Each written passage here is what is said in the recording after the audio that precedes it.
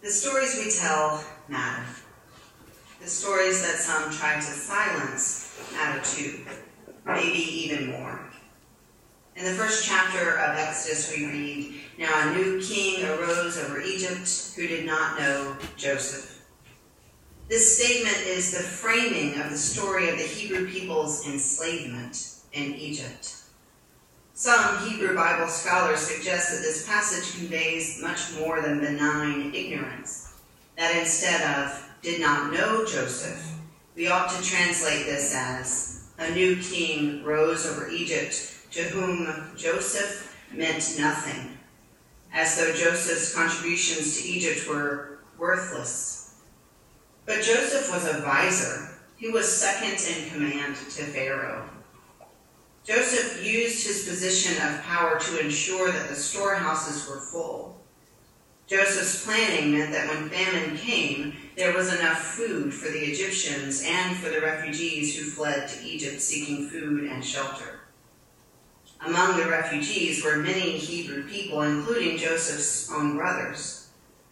Joseph spoke with the ruling Pharaoh, and his brothers and other Hebrew people found a welcome home in Egypt. His brothers were given positions of power within the Egyptian government, and his father was honored by Pharaoh. But then a new king rose over Egypt to whom Joseph meant nothing.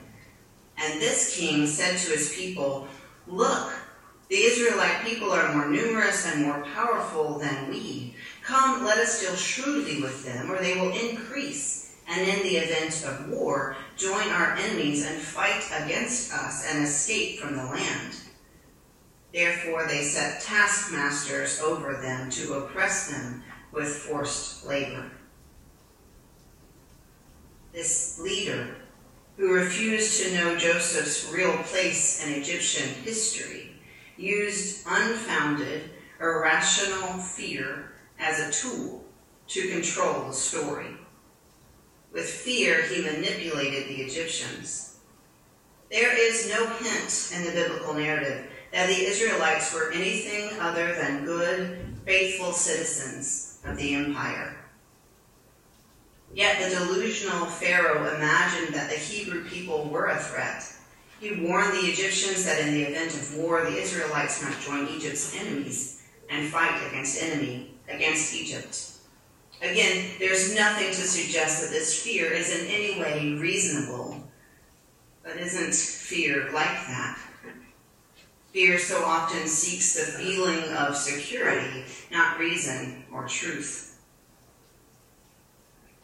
The Pharaoh who tried to erase Joseph is the same Pharaoh who enslaved and abused the Hebrew people, doing everything he could to control their story. Like the Pharaoh of old, legislatures across our country are using a rhetoric of fear to push through bills that seek to control the story of our country. So many of the arguments in support of these bills irrationally center the fears of white people while neglecting the realities of Americans who are not white, intentionally twisting the narrative away from systemic racism and the harm it has done and continues to do, and toward white fragility. Many politicians have openly criticized critical race theory. Governor Greg Abbott said it should be abolished. Kimberly Crenshaw, a founding critical race theorist and a law professor at the University of California and Columbia University, says, "Critical race theory is a practice. It's an approach to grappling with the history of white supremacy that rejects the belief that what's in the past is in the past, and that the laws and systems that grow from the past are detached from it." In other words, critical race theory acknowledges the systemic racism that's woven into American society. Critical race theory challenges the beliefs that allow systemic racism to continue to flourish.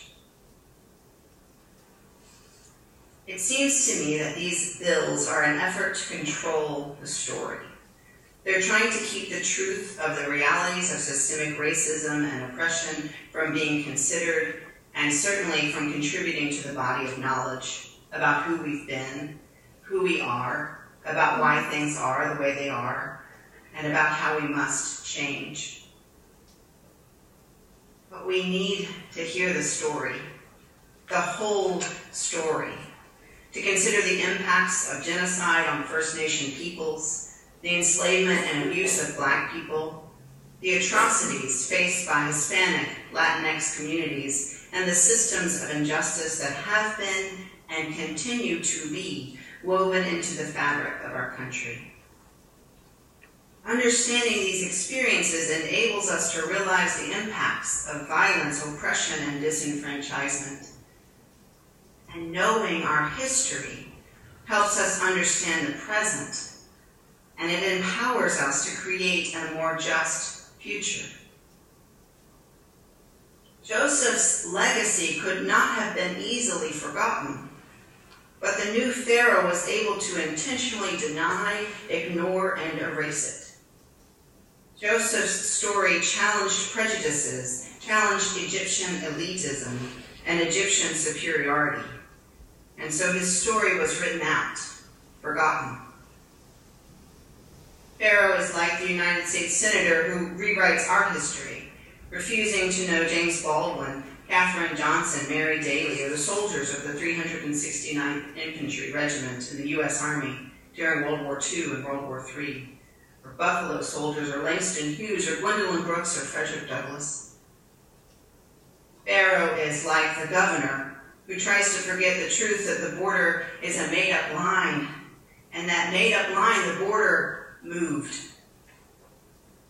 He's like a teacher who tries to erase a child's name by giving a child a new name because the teacher won't take the time to hear and learn. He's like a professor of theology who suppresses any voice that isn't white and male and relegates theologians like James Cone and Sally McFaig and Marcella Althouse Reed to contextual theology, pushed to the side, as though the writings of old white men with names like Pannenberg, Bultmann, Brueggemann, Casemon somehow are contextless or universal. The pharaohs of our day seek to control who gets to tell the story and what story is told. When our students are denied the truth of history and the current structures of racial oppression, they're done a grave disservice. Voices and experiences of people of color throughout our history must be heard, remembered, shared, learned from. Far from harming our children, which is one of the arguments of those seeking to push through these bills, these stories will empower our children, and hopefully each one of us, to work for justice. Our children need to know, indeed we all need to know, that our country has made and is still making some huge mistakes. And they need to know that we can change, we can live up to our ideals. Everything is not okay, and we're not going to pretend it is. We can teach them and ourselves that oppression, injustice, and systemic racism are unacceptable. Denial is so tempting, especially in the face of what makes us uncomfortable. But denial will not help us become the country we long to be. So instead of denying our hard truths, our painful history, the ongoing oppression, let's assure the children that they and that we have the capacity to hear the stories, to believe people of color, to remember, and most importantly, we have the capacity to change. Frederick Douglass gave a speech on July 5th in 1852 entitled, "What to the Slave is the 4th of July." In that beautiful, painful, and justice-seeking speech, he says, I say this with a sad sense of the disparity between us. The blessings in which you this day are not enjoyed in common. The rich inheritance of justice, liberty, prosperity, and independence bequeathed by your fathers is shared by you, not by me.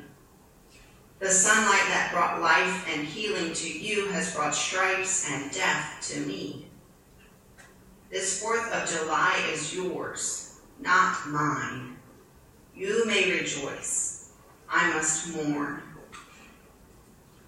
He continues, fellow citizens, above your national joy, I hear the mournful wail of millions, whose chains, heavy and grievous yesterday, are today rendered more intolerable by the jubilee shouts that reach them. I must not forget. I must remember those bleeding children of sorrow this day. To forget them, to pass lightly over their wrongs, and to chime in with the popular theme would be treasonous, most scandalous and shocking, and would make me a reproach before God and the world. Remember, the biblical writers urge us over and over. Remember you were slaves in the land of Egypt. Our Jewish siblings tell the story of the Exodus every year at Passover. Remember. The story must be told. The full story must be given ear and believed. It must be remembered.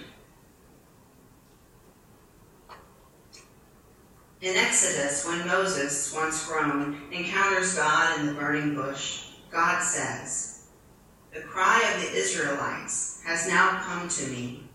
I have observed the misery of my people who are in Egypt. I have heard their cry on account of their taskmasters. Indeed, I know their suffering. I've come down to deliver them from the Egyptians. I've also seen how the Egyptians oppressed them. So come, I will send you to Pharaoh to bring my people, the Israelites, out of Egypt." God did not forget the story. Joseph meant something to God. And not just Joseph. All those who are oppressed, abused, all those that leaders have tried to forget, to erase. God hears the cry and observes the misery. God knows the suffering and comes down to deliver those who are oppressed. God comes down in midwives and acts of civil disobedience. God comes down in brave and resourceful mothers and sisters. God comes down in those who will hear, those who will listen, those who will amplify the voices of those who have known injustice and abuse.